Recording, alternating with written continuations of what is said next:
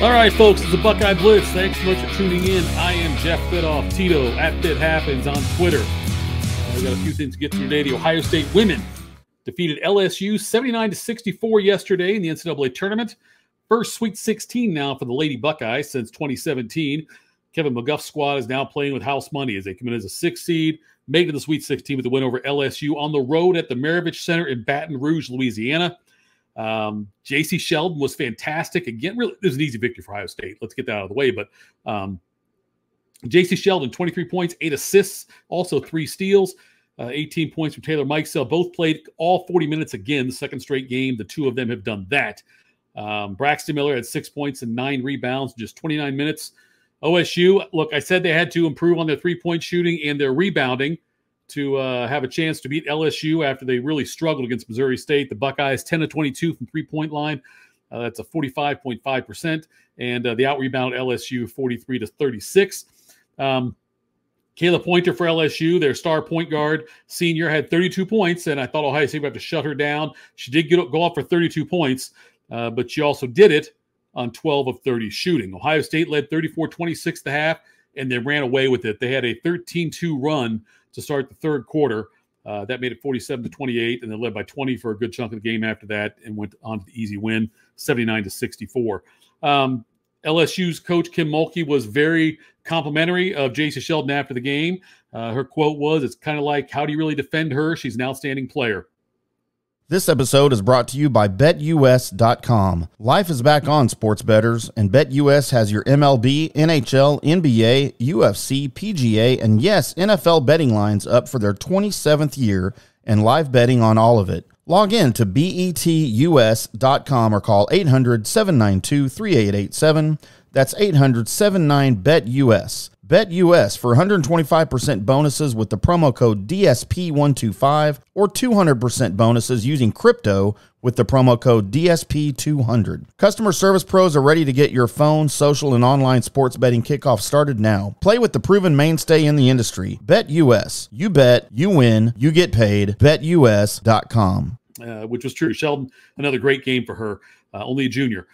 Starting guard Ricky Harris got hurt in the game and missed the last 3 minutes of the game. Not sure of her status yet. We're waiting to hear on that, but she would be a big loss if she would miss the game coming up. It will be on Friday against second seeded Texas and Spokane, Washington. Buckeyes taking on Spokane again on Friday for a chance at the Elite Eight. We'll see if they can get a win there. This was Mulkey's first season at LSU. They won 9 games last year. This year she gets them to a 3 seed, so still a good season for them, but an upset win and a nice win for the Ohio State Lady Buckeyes. And now, like I said, they'll take on second-seeded Texas on Friday in Spokane.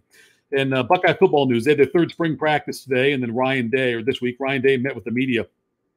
And there were a lot of questions at the beginning about the Harry Miller situation. If you're not familiar with that, Harry Miller, the Buckeye offensive lineman, projected starting center this year, and 5-star out of Georgia. And he retired from football for medical reasons / I guess mental reasons, you would say. He was on the Today Show this week also. He went to Ryan Day last year before the season started and said he wanted to kill himself. And Ryan Day, who himself has dealt with suicide from in a family sense because his father committed suicide. I think Ryan Day was like 9 years old, maybe. And Ryan Day, to his credit, head coach Ryan Day went straight to got him help right away, got Harry Miller help right away. And I think for a good reason that Harry Miller is still alive today is because Ryan Day jumped into action and got him in line with people who could help him with his depression and what he was going through. Harry Miller's retired now, but he's gone on and put himself out there with his struggles, what he's going through, trying to help other people. Like I say, he was on Today Show this week and had a fantastic appearance there. He very vulnerable, very transparent, and kudos to him for having the guts to step up and step out and do what he's doing, and also to Ryan Miller for being really what a coach is supposed to be and not worried about wins and losses, but to be able to help Harry Miller get in touch with people that could help him. And so a lot of questions early on in today's press conference about Harry Miller and, how that all transpired for Ryan Day, how he dealt with it himself. And Ryan Day was very complimentary of Harry Miller and spoke about his bravery, and then also just said, look, all the credit to Harry Miller for putting the work in place. Said, we we just put the structure in place. We gave him the tools he needed. He's the one who's been working relentlessly to get to a better place in his life. And so Ryan Day showed again what a class act he is. And he really is. He's somebody I hope Ohio State has for a long time, because he really does epitomize what a college football coach is and what you would want a college football coach to be.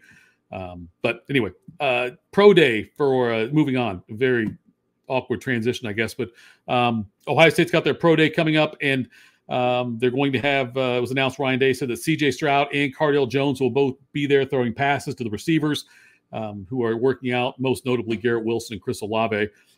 He also said that he was asked about his the role of the tight end. You know, all these great receivers now, all these fantastic skill players in offense, and so he was asked about going with no tight ends and just trying to run more of a 4-receiver set. And Ryan Day said, look, and I'm paraphrasing, but we have to have a tight end and maybe 2 on the field all the time. He said, because that with no tight ends, it limits what you can do in the run game. It's very important to the running game to have that. And so he stressed the importance of a tight end, although he said, yeah, sure, sometimes we will go with that 4-receiver set, but, you know, by and large, we're going to have tight ends out there if we want to run the ball, which is, you know, with all the passing yards that C.J. Stroud is going to put up. You saw him do it throughout the season and against, Utah in the Rose Bowl, but, they still are a fantastic running team. And, even sometimes they use receivers to set up the run game. They'll do the bubble screens that they throw out there, or they'll do an end around or like a jet sweep, a sweep kind of thing where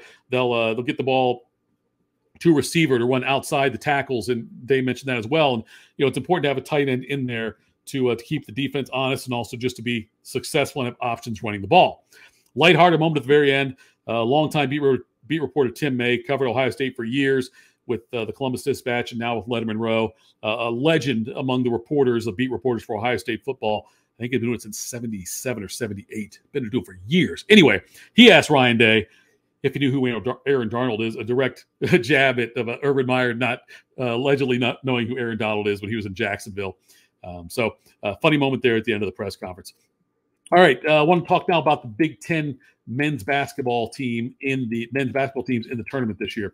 They had 9 teams in the Big Dance, 9, and only 2 made it out of the first weekend. There's 2 teams left right now: Michigan and Purdue. Wisconsin, Illinois, Iowa, Ohio State, Michigan State, Rutgers, Indiana, all eliminated. The other 7 all gone. And I'm not saying this is directly because of this, but I do think it's time to think about a change in the way the Big Ten handles the postseason. What I mean specifically, look, the Big Ten tournament's a blast. It's a lot of fun to have all those teams together. It's great for fans to be able to go in there and buy tickets and watch, all these teams play over a 4 or 5 day period and get to see them all in one place. The downside of it is, even your best team, a top 4 seed in the Big Ten tournament, okay, not in the NCAA, top 4 seed in the Big Ten tournament, has to win 3 games in 3 days in order to win the title of the Big Ten and get the automatic bid into the NCAA tournament. 3 games in 3 days, and in the case of Ohio State, would have to been 4 games in 4 days, which is a daunting task for any team. When you think the NCAA tournament, you never play back-to-back days. There's 68 teams in this thing. You never play back-to-back days. You always have a day off in between. But we're asking in the conference tournament to have teams play consecutive days if they keep winning. And I just think that's foolish to do that right before the Big Ten tournament. If you want to move the Big Ten tournament and do it a week earlier and then have a week off before the NCAA tournament, I'm fine with that. I'd be perfectly okay with that. Or do it preseason, do it at the beginning of the Big Ten season. Do something like that, some extravaganza where everyone gets together and they play a couple of games, or do it midseason. That's maybe midseason tournament, maybe midseason thing where everyone gets together in one location and everybody plays 2 games. Could be something like that also. They get centralized. Maybe they go to a warm weather location even. Maybe they say, hey, we're going to go down to go out to LA. We're going to do this. So we're going to go to down in Florida. We're going to go to Hawaii. Whatever. Big Ten fans will travel, but do it that way. If you're going to do it then, or you can still do it in Chicago or India, I suppose, if you wanted to. But playing that many games right before the NCAA tournament starts, where Ohio State benefited from losing in the first round to Penn State. It made Ohio State's chances in the NCAA tournament better. The fact they had the rest versus having to play a bunch of games in a row would have improved their seeding, would have hurt their team though. So I think that it's time to revisit how the Big Ten does the Big Ten tournament. I'm not saying that it's the reason these teams are out, but I certainly think it would help teams if they had more rest leading into the NCAA tournament than what they have right now. Or say we're going to scrap the tournament altogether, which can add more non-conference games, and we're going to try our damnedest to schedule quality opponents in there. Instead of playing 3 or 4 games in 3 or 4 days, instead, we're going to, during the season, we're going to schedule better non-conference games in addition to the ACC Challenge. We're going to find other quality teams to play that will boost our Q1, our quadrant one wins, and do it that way. But the Big Ten tournament for me, I think, is a detriment to the Big Ten when they get into the NCAA tournament. If you're a good team that's had to play a bunch of games in a bunch of days. All right, that's it for the Buckeye Blitz. Thanks for tuning in. Back tomorrow. Again, congratulations to Lady Buckeyes moving on to the Sweet 16, and we'll talk again tomorrow. Have a great day.